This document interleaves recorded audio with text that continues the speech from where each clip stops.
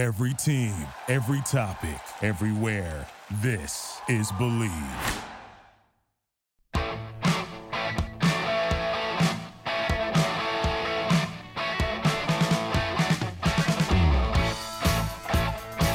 right, welcome to the show. Fifth Street Soccer here on the Sports Byline Broadcast Network, also coming to you live on Sirius XM 211 Dan Patrick Sports. We are presented by BetOnline.ag. I'm your host, Nick Gieber. Great to be with you. And another day of lockdown, another day of no sports. Dr. Fauci announcing unlikely to see sports here in the U.S. until 2021. I think he's probably referring to fan-filled stadiums as opposed to behind closed doors events. And that is going to be the topic today that we're going to deal with. I'll be joined on the show by one of the top soccer attorneys in the country, really good friend of mine, a lovely guy, Bob Caldwell with Fox Rothschild will join me on the show today. Let's talk about what the impact of playing behind closed doors would mean to leagues such as Major League Soccer, as well as discussing some of the issues in Germany with the Bundesliga is getting ready to start up again. And of course, that impact, if we talk about the impact in Major League Soccer, will also carry over to the minor leagues, most specifically USL. And let's take a look at the impact it'll have on the minor leagues. So once again, playing behind closed doors may sound great, but for many of these leagues, that could be a financial death blow. We're going to talk about it all on the show today. Fifth Street Soccer, we're with you each and every weekday, 9 p.m. Eastern Time, 6 p.m. Pacific, right here on these networks. And if you're listening on one of our digital channels, that's iHeart Radio, TuneIn, or the award-winning SiriusXM app, great to have you with us. Look, if you missed any part of this show and you're kicking yourself, you're saying, oh, I got here late, although if you're listening to this, of course, the beginning of the show, you can catch the replay of the show right as soon as it's over. Go to our podcast network, the Believe Podcast Network, BLEAV, or you can also find us on Twitter. It's at Fifth Street Sports. You can find me at Nick Gieber, Nickgeber, and everything is there for you and your personal edification. All right, in the meantime, I'm going to step aside, take a break. You get ready. We've got a great show today. Bob Caldwell with Fox Rothschild joining me. Let's talk about playing behind closed doors. I'll be right back after this.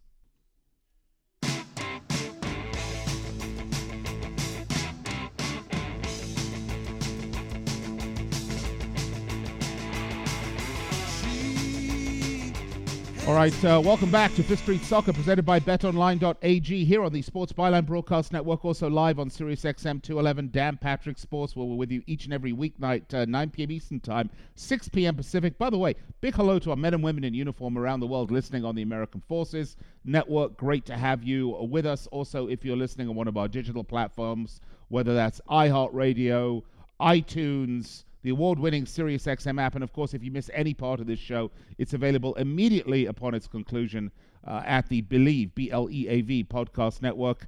All right, let's welcome to the show my good friend, one of America's top soccer attorneys with Fox Rothschild, Mr. Bob Caldwell. Bob, welcome to the show. The more I think about this lockdown and all the discussions in America about the sports leagues opening behind closed doors, the more I realize that for Major League Soccer, that would be an absolute worst-case scenario, because not only would they have to pay players and infrastructure, but they wouldn't be generating any gate.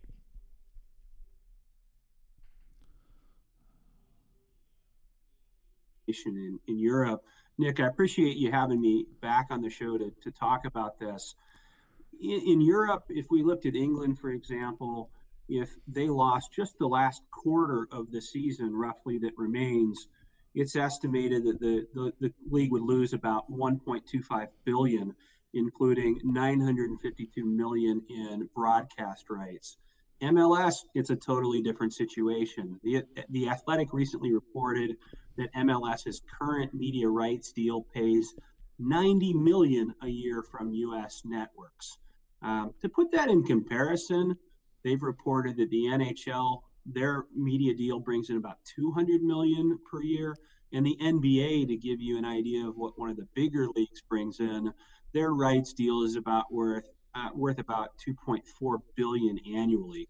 So MLS has a much smaller piece of their pie, their income pie, that's derived from broadcast revenue. And so much more of their revenue is sponsorship and on a game day revenue basis, ticket sales, concessions, all of those things that happen when a fan comes down to a park, pays for parking, and spends 2 to 3 hours with 20,000 of their closest friends. So if Major League Soccer is forced to play behind closed doors, Bob, they're going to have to have. They're going to be in the unenviable situation of obviously having to pay players, pay officials, pay stadium infrastructure, even though there's no one there. I mean, it still costs money to open it up, maintain the field, the rental payments, or whatever else they have.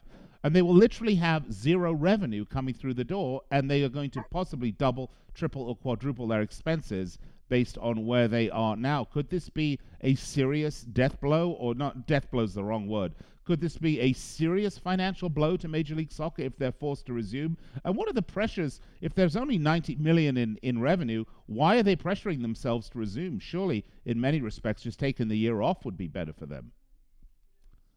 Well, it's possible that they may look at other creative solutions compared to the other leagues.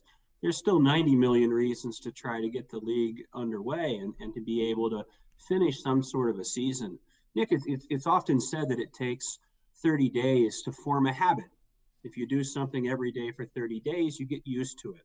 And someone recently postulated that, could it take 30 days for us to lose a habit? Could we fall out of love with a particular league, a particular sport in favor of something else if we don't see it for a long period of time? MLS has worked really, really hard over the years to be relevant and to be a world-class league, and to take a whole year off might be very, very damaging to its brand. It's hard to say, but you're right. It still is going to take quite a few people to be present at a stadium in order to put on what we call ghost games, games without crowds. In the Bundesliga, for example, they're talking about needing between 200 and 300 people to be able to stage a game. And they break it down into 3 levels. The first level of about 100 people would be really on the field. That would be the 22 players. In Germany, it would be another substantial number of substitutes. It would be the coaches, the referee team, maybe some ball boys, things of that nature, right on that field level. They estimate then it'll take about another 100 in the next level up. And that would include all of the people that are necessary from a broadcast standpoint. It would take medical trainers, doctors to be there in case a player gets injured, things of that nature. And then in some stadiums, they're talking about needing another 100 people on the outer ring of the stadium, not in visual distance of the field, but working the gates, so to speak. There's concerns about whether people overseas will show up at the stadium despite orders to stay at home to try to support the team from outside. So in MLS, I don't know that we're going to have people, knocking down the gates of the stadium to get in if it's a ghost game, but there's still going to be probably 200 people that are going to be necessary, including players and all that collateral staff, to be able to put on a game. That's expensive. That takes up testing resources that in the U.S. we don't really have an abundance of at this point. And so, look, I don't know where we're going to be in July or where we're going to be in September, but right now it's difficult to see MLS getting back really soon because of all the resources it would take to be able to get back up and running. And Bob, I mean, the other issue that I see here that's a problem is, of course, if MLS isn't playing, but the European leagues restart to complete their 8, 9, 10 games, whatever they have left, they will, of course, be garnering the majority of television eyeballs that are out there wanting to watch it. And then if MLS does restart in September, October timeframe, they're going to be running up right against American football and college football, if any, although, whether or not there's a college football season, we'll have to see. But certainly there's no way in the face of this earth that the NFL is not playing. So they're going to be running up smack against NFL, which is something they've tried desperately to avoid over many years. Yeah, Nick, let me be the contrarian in the room. I've always thought that it's very strange from a footballing perspective that we have a season that runs from March or April until, November or so. Maybe this is the year for us to get back on the world calendar. Maybe it would be a good idea for us to take this opportunity. There's a lot of contractual things that would have to be resolved. I'm not saying this is an easy fix. People have contracts in the U.S. that run on a calendar year basis, and they need to go back to a soccer basis of July 1 to June 30. But would this be a good time for us to join the rest of the world and have a league that ran from the fall through the spring and then, potentially into the early summer? It would be interesting to see if we could pull that off. But you're right. There is going to be a lot of content that could be available if, for example, the Bundesliga, which could start in mid-May, if that starts up again, if the Premier League starts up in June, there's going to be a whole lot of competition in a period where MLS has normally tried to avoid that kind of soccer competition. So it'd be interesting to see how it plays out. I've often said that I thought the smartest league or the sharpest league would come back with what I would call a lockout broadcast schedule. There's a whole lot of people that are stuck at home and they're bored. What a great idea it would be if a league could schedule games throughout the day so that when you turned on your TV, whether it was, 9 a.m. Pacific or it was in the afternoon, you'd be able to find an English Premier League or a Bundesliga game on TV, whether that was Monday, Tuesday, or Wednesday. So there's definitely going to be some strategic problems and logistical issues, but I think the really interesting thing are all the opportunities that COVID-19 and this lockdown situation may provide for leagues and teams that can be flexible and try something a little bit out of the box. All right, Bob Caldwell, always a pleasure to talk to you. We'll have to get you back on again and talk about the impact on the lower divisions such as USL. That will be a conversation for another time. Bob, thank you so much. Stay safe, stay hidden. Don't let this dreaded lurgy get you. And we'll chat to you soon. All right, we'll be right back after this.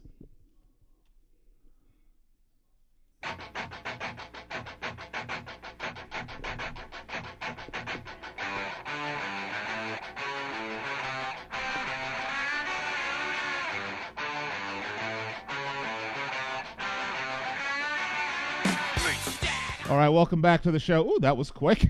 Welcome back to the show. Nick Geber with you here on Fifth Street Soccer. I cut the germs off, and I thought, what better band to introduce during the show during COVID-19 than the Germs, one of the classic LA punk bands. But never mind.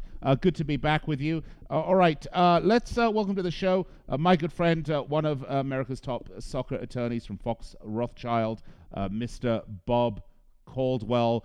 Bob, the COVID lockdown in full swing. You and I have had numerous conversations about this and about what it means to the sport that we all love. But, one of the things we really haven't talked about is we've talked about the impact on the Bundesliga and the Premier League and Serie A and La Liga and these sort of big, well-moneyed leagues. And, of course, we have had some discussions also about Major League Soccer and some of the negative impact on Major League Soccer.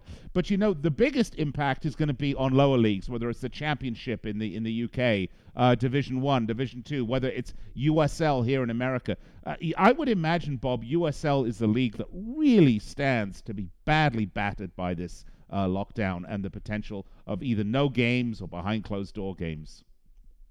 Yeah, Nick, it's great to be back with you. I appreciate the opportunity to talk about minor league soccer and what COVID-19 is potentially going to do to minor league sports in general. It's really a difficult thing.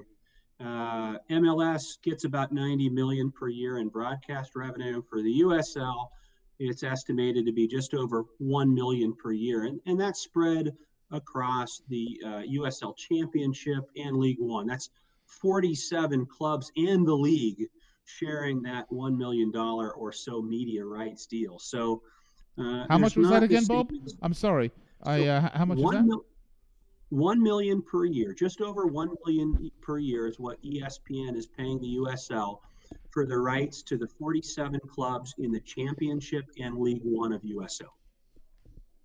And wow. So it's a fraction of what MLS is getting per season, and MLS is a fraction of what the European leagues are getting per season. So let's start with that. There's not an incentive to resume play based on broadcasting revenue at the USL level. And to make matters worse, it's not like there's no cost to the USL clubs in producing a game. Let's forget for a moment the salaries of the players and the staff and the security people that you would need to open up for a behind closed doors game. It's also reported that the USL teams have to pay a particular amount of money per season for getting their games to be broadcast ready. So they pay, we think, about $25,000 per season and about $6,000 per game for the ability to have those games broadcast by a third-party vendor. So there really isn't a reason on broadcast revenue alone for USL teams and minor league teams to try to have ghost games. All of their revenue sources, for the most part, have something to do with playing games in front of a live crowd. That's ticket sales, group sales, that's somebody buying some beer at the concession stand. It's sponsors who have signs in the stadium that may not care about anything other than live interaction with fans. And so if we're not able to get together as large groups for a while, it's going to be very difficult to see that minor league soccer, which it's a shame because minor league soccer was doing so doggone well in the last several years.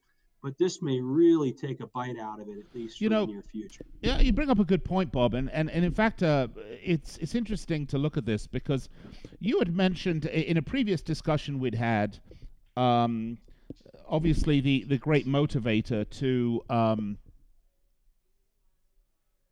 get these games going again is the fact that there's TV rights money that would need to be repaid, and sometimes these are rather enormous amounts. However, USL doesn't have that. Certainly the teams in USL, because of the way the $1 million in broadcast revenue comes down, is so small. It's almost to the point that, USL really would be better off just shuttering for a year, extending out sponsorships and contracts for a year. I can't imagine the ongoing operating costs for a lot of these teams are that big. Maybe with some exceptions. But, you bring up a fascinating point, Bob, to just move aside from USL for a second. I know Major League Baseball, for example, is talking about playing again. But, how can Major League Baseball look at starting a season without having a minor league to pull players up from when they need them? What a lot of the leagues are looking at, the big four, so to speak, in the U.S., so soccer probably being the fifth league at this point, they're looking at trying to get back up and running with the players that they need immediately at the major league level, and for a peripheral squad that could be ready in case somebody gets injured or look, there's a possibility that COVID infections continue to permeate through teams. What happens if 3 or 4 of your players on an NBA roster are suddenly struck with COVID?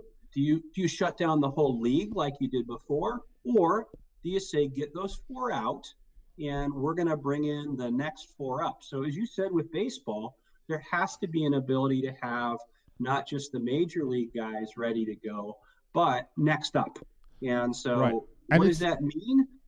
Well, it probably doesn't mean having them play at AAA, where you'd have to spend tens of thousands of bucks just to open up the ballpark to have those games. Yeah. It's probably somebody playing on a training field and having scrimmages and things of that nature that aren't ideal from a competition standpoint, but at least gets people to a point where they're able to have some competitive matches to get them ready in case they're needed. So if we revert this now back to USL and MLS, Bob, let's just say MLS restarts in a vacuum. It's the only league in America that restarts at some point at some point here, and it restarts behind closed doors as best they can.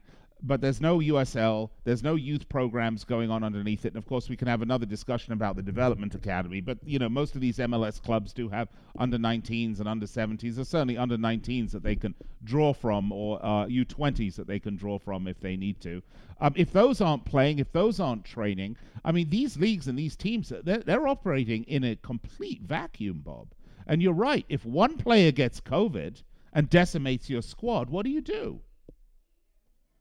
Yeah, look, we've been kind of focused on North America in this segment, but I know in Germany, if we take a club like Borussia Mönchengladbach, that's my favorite club in Germany, they've got some of their elite under 19 guys that are back to training, and they're training with one of the assistant coaches from the big boys team, and they're off in their own group so that they're not necessarily mingling with the pro squad.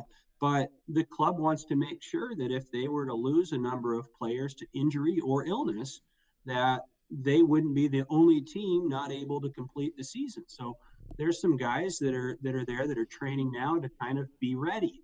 And I would imagine that with MLS, they would kind of have to do the same thing. If you were to look at any of the clubs, they either have their own USL team or they have an affiliation with a USL team where they may provide 3 to 5 players to that USL team. And so maybe what we'll see is that those MLS teams pull those guys back up to the MLS squad. So if we look at like the Houston Dynamo, they've got a kid named Timo Malic down with RGV. Maybe instead of training at RGV, they say, hey, Timo, we want you back up here in Houston because we may need you. That's actually a really good point, Bob. So, again, the motivators to return to play for USL are, it looks to me like that a return to play for USL could potentially be suicide for the league at this point. The teams would USL teams struggle to make money at the best of times, Bob. You and I know that. The league as a franchise operator has certain responsibilities in terms of infrastructure and backroom support for the teams. But I'm just wondering what a shutdown for the season in USL would mean for both the league's corporate office and the individual teams.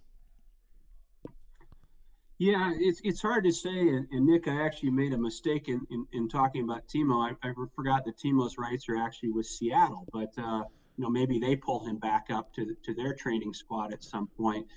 What does it mean league wide? There's so many revenue streams that are dependent on the games actually getting played. If you look at sponsorships, look at the ball sponsor that a team would have. That ball sponsor isn't necessarily going to be interested in paying for a league that's not playing. So it affects team sponsors. There's been some lower level clubs that have lost jersey sponsors because of this situation. There's a team, I believe, in Omaha that's decided that since they lost their jersey sponsor, they were going to give it to a charity for the year, and they've decided to put 2 health organizations on the front of their jersey this year to kind of give a little bit of a shout out to the frontline medical workers. All right, Bob Caldwell, always a pleasure. This discussion is ongoing. We'll have you on again. Check us out on Twitter. We'll have Bob's information up there. Bob, what's your Twitter handle very quickly? Caldwell ESQ. Caldwell ESQ. That's where you can find Bob, one of the country's top soccer lawyers. We'll have him back on again. We'll be right back after this.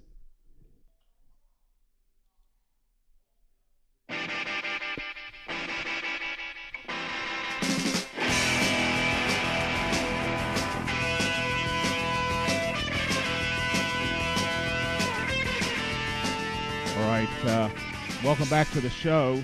Fifth Street Soccer brought to you by BetOnline. And look, while you're waiting this pandemic out at home with us, you can still have some fun betting at BetOnline.ag. Look, I know there's no NBA, NHL, MLB. Good Lord, there's no Premier League, there's no Serie A, La Liga. We may talk about the Bundesliga, but you may think there's nothing on. but BetOnline still has hundreds of places to wager, including their online casino, which has both poker and blackjack. But it's not just that. There's esports, American Idol, there's Big Brother, the elections, Spelling Bee, and of course their big $75,000 poker series. There's still fun to be had. Go to BetOnline.ag, use the promo code MyPod100 to receive your welcome bonus on your first deposit. Once again, that's BetOnline.ag, use promo code MyPod100. BetOnline.ag, your online wagering experts. All right, well, welcome back to the show. Fifth Street Soccer, Nick Geber with you here on the Sports Byline Broadcast Network, also live on Sirius XM 211, Dan Patrick Sports. One of our favorite and most popular guests on this show is a good friend of mine. He is just about America's top football attorney, now with Fox Rothschild, my good friend Bob Caldwell. Bob, thanks for joining us today. We've got a lot to talk about, of course, with this lockdown and everything else that's going on. Why don't we start with the lockdown, Bob? What does this actually mean in terms of dollars, pounds, euros to the big European clubs? Well, Nick, first of all, thanks for having me back. It's great to be with you and to talk to your guests again. This is to some degree a multifaceted situation. People want to get back to sports because they want to have an outlet from lockdown. They want to be able to see some live content on television that brings some semblance of normalcy. But it's also a health issue, and it's a financial issue. So let's start with the finances. And the reason why most of the leagues are trying really hard to get back to play as soon as possible. Let's start on the small level. Let's look at the EPL. Let's look at a club like Burnley. Burnley, some of their folks came out recently and said that if the rest of the season was canceled, that would cost them about $62.5 million in lost income. Not just lost income, but money that they might have to give back.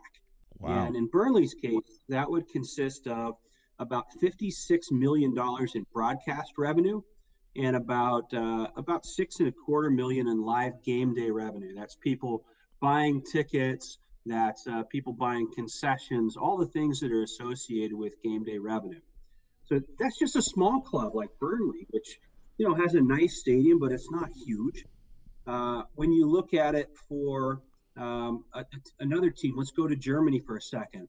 Red Bull Leipzig, RB Leipzig, estimates that just the cost of continuing the season with ghost games would cost for the rest of this season and the start of next season, basically for 2020, they estimate that would cost about $55 million US. And that's not including lost television revenue. That's just gate revenue. So there's huge numbers. When we look at this from a league-wide level, England, the EPL estimates that it will lose about $1.25 billion if the season is canceled. And that would include having to repay a little bit more than $950 million to the television broadcasters if they're not able to finish the league. The numbers are similar in other countries. In Spain, it would be about $1.08 billion, including here's the thing. It's not just if we can find a way to do things behind closed doors. It'd be $108 billion if the season was canceled. But even if in Spain they were able to complete the season, they'd still estimate about $380 million that would be lost revenue just behind closed doors. So we're facing an existential threat to the future of professional football because of this particular pandemic. And I think when we keep that in mind, we see why some of the leagues have really been trying hard to find a way to get back to playing as soon as possible. Well, certainly, Bob, it would seem that behind closed doors will mitigate certainly the broadcast portion of the potential losses, because they will, of course, provide live games for their broadcast partners. And I would imagine, in turn, their broadcast partners will find the scarcity of the sports landscape out there that they have a virtual monopoly lock on the sports television watcher. So it could benefit both sides, which, and I agree with you, it certainly seems, particularly UEFA, pushing very, very hard to let all the domestic leagues complete. It seems like they're taking all of their UEFA tournaments and making them second and third priority, clearly, as we saw with Euro 2020 getting pushed to 2021. The statements they've made, particularly about the Europa League, that they just may not finish it, period. Some discussion about the Champions League. You know, Bob, I have to believe the Champions League will actually not get finished this year because they were not at the point in the Champions League where I think you could say there was one dominant team that was likely to win it. And I think it may be the Champions League, the Europa League, maybe the two easiest tournaments to cancel. What do you think? Well, I think the Europa League and the Champions League probably need to be looked at separately for obvious reasons. The money really is at the Champions League level. There would be tremendous logistical problems with trying to get the league, the Champions League, back up and running. You look at PSG is still in the race, right? So Yep. We've just had the one of the highest officials in France came out yesterday and said that whether ghost games or not, there's not going to be professional sports before September 1 in France. And so UEFA has looked at August and kind of earmarked that month as possible resumption of Champions League. But what happens if some of the teams that are still in the competition are being banned from training, banned from playing? Could they find an alternate solution? Could PSG move to a different location outside of France to try to, be able to at least get ready to play Champions League? But as many reasons as there are not to do it, there are, in UEFA's case, 1.1 billion reasons to try to finish the season in August. Yeah. And I think anytime you have that many reasons to try to do something, people will at least be creative in trying to find a solution. Yeah, I think you're probably right there. But, if we look back, I know you are, Bob, and by the way, Nick Geber here, History Soccer, talking to Bob Caldwell, one of America's top soccer attorneys, currently with Fox Rothschild, and it's great to have Bob on. Bob, I know you're very connected in Germany. Tell me, how is this training situation going in Germany? Because they had originally slated May 9th as a restart date. Well, in Germany, we've talked about, some financial issues. It's particularly dire in Germany. So let me back up and do just a little bit of context. In England, you've got the ability for a rich person to own a club, right? You can have billionaires and oil barons and all sorts of really, really rich people that own a club. And you know what? If they lose a little bit of money, things will probably still be okay. In Germany, we've talked about this before, Nick. There's a rule in place called the 50+1 rule in Germany, which means that clubs have to be owned by members, normal people, fans, if you will. 50% plus one share of the club has to be owned by normal, everyday fans. And what that means is there aren't as many of these clubs that are funded by rich guys, and they're very dependent on annual revenue. They're dependent on gate revenue. They're dependent on broadcast revenue. And there was a publication that came out about a week ago that said there's 18 clubs in the Bundesliga. There's 18 in the second Bundesliga. And of those 36 clubs, 12 of those clubs have apparently pledged the last TV rights payment that's due to their creditors. There is a threat that if the season did not continue, that maybe 1/3 of the professional clubs at the first two levels could have serious problems, could be insolvent, could go bye-bye. And so in Germany, not only do they have financial reasons to try to complete the season, but they do have an opportunity. As far as different regions of the world are considered, Germany's considered to have handled coronavirus pretty well. Things aren't as bad there. There's an abundance of testing compared to other countries, and the outbreak has been relatively well managed. So I think about 3 or 4 weeks ago, probably 3 weeks ago, Bundesliga teams got to start training again, but they could only do that if they were able to respect social distancing. So I spoke to a player that is with one of the Bundesliga clubs, and he told me that his normal day is very different. They train in groups of no more than 8 players, and they spread out. So there's one group that takes up the locker room, for example. There's one group that's changing in the away locker room. There's people that are spread out in the coach's locker room, the referee's locker room, even in the doping control room. And so some guys decide that they want to shower at home. They change at home. They just come in, change into their shoes, into their boots, and get on with work, and then go home. But in the last couple of weeks, they've not been able to train normally. In the first 2 weeks, it was basically just fitness and individual technical skills. Then it moved on to passing, shooting. Fitness is certainly back up to par where it should be, but they still, as of today, are not able to have any kind of one-on-one training, no tackling, certainly no scrimmages yet. And the guys say that they really think they need 2 full weeks of training one-on-one before they're going to be able to get back to playing games again. So, Bob, I mean, there's no way realistically that the Bundesliga is going to come back before middle of May on that basis. And I don't know, how many games are left? Is it 9? Yeah, that sounds right. I don't have it in front of me, Nick, but it's about a quarter of the season, so that would be about right. About a quarter of the season left. So, so I mean, they've got 9 games to play, very similar to all the other leagues in Europe at this point, really.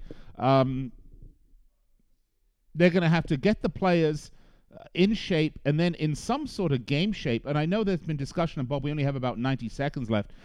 Do you think this suggestion that they allow 5 substitutions for the remaining games will alleviate some of the potential physical strain on players who are not match fit?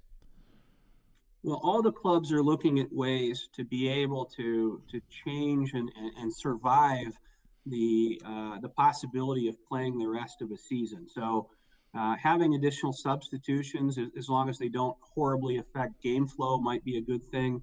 I can tell you that with one club that I represent, they've got a lot of their top prospects at U19 and U23 that have also resumed training, because there's a threat that what happens, even if you're segregating into, say, 3 or 4 groups, what happens if one of those groups comes down with coronavirus and has to get segregated? Right. You may suddenly need some of those U19 and U23 guys to come in, at least to sit on the bench, just to be able to finish your season. Absolutely true. All right, I'm talking with Bob Caldwell, one of America's top soccer attorneys with Fox Rothschild. I'm going to step aside, take a break, and I'll be right back with more here on Fifth Street Soccer on the Sports Byline Broadcast Network, also Sirius XM 211, Dan Patrick Sports. Don't go anywhere.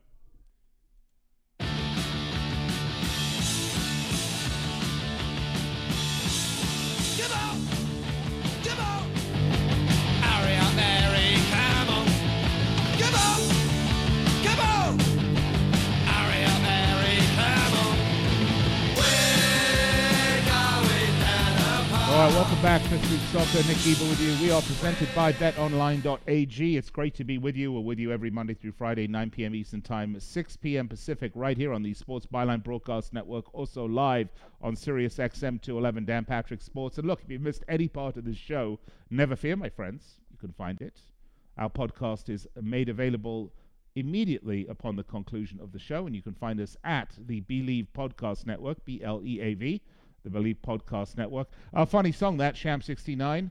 Of course, Hurry Up Harry. Only funny because, well, no one's going to be going down the pub till at least 2021, according to the UK government. That is the latest that I have heard. The pubs are slated to remain closed for that long. Look, I hope you enjoyed the discussion, and that's what this show is about. It's about opinions and discussions, and look, everybody has a passion and an opinion that they believe about, something that they believe in passionately, and this is the show for that, because football and, well, quite frankly, any sport, they're all about emotion and passion. Love to hear from you. Find me on Twitter, at Nick Eber, Nickgeber. That's at Nick Eber, Nickgeber. Very important that you communicate with me. so that you give me lots of topics to talk about, because, of course, while we are slightly slower in terms of the live sports these days, and that's an understatement, it's the stories around the sport, the continuing drama, the soap opera that make it oh so fun to talk about. All right, Believe Podcast Network, that's where you will find me, BLEAV. Right after the show, you can download this show, you can download all our past shows, and you can sign up so you'll be notified every time we post a new show. But we do hope you'll join us live on the Sports Byline Broadcast Network and Sirius XM 211 Dan Patrick Sports. I want to thank everyone involved with this show for putting it out there. Look, we all have to show up and work under trying circumstances, or stay at home and work under trying circumstances. But I want you to stay safe at home. Don't be stupid. Stay away from this boogeyman, all right? And we'll all get through this together. Till tomorrow, cheers. 3, 5, 7, 9, number what line? Motorway sun coming up with the morning light. Whiskey sitting pretty in a two-wheel stallion. This old set-top lorry got a beat on you. Ain't no use setting up with a bad companion. Ain't nobody got the better of you. No. When everyone's on the same page, getting things done at work is easy. No matter what you do or what industry you're in, how you communicate is key. Everything you type is equally important to collaboration, and Grammarly can help.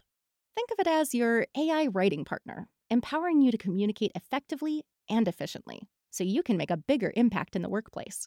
96% of Grammarly users say it helps them craft more impactful writing. And as the gold standard of responsible AI, Grammarly is your secure AI writing partner that allows your team to make their point and move faster. By understanding your writing and context, Grammarly provides relevant, personalized suggestions. And with tone suggestions, you can navigate even the most difficult work conversations. You can also save time from spending hours editing drafts to just seconds with one click. Sign up and download Grammarly for free at grammarly.com/podcast. That's GRAMMARLY.com/podcast. Easier said, done.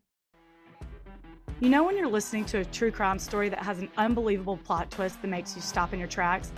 That's what our podcast, People Are the Worst, brings you with each episode. I'm Rachel. And I'm Rebecca. We're identical twins who love true crime cases that make you say, didn't see that coming, and we hate the people responsible for them. Listen to People Are the Worst now on Apple, Spotify, or wherever you get your podcasts.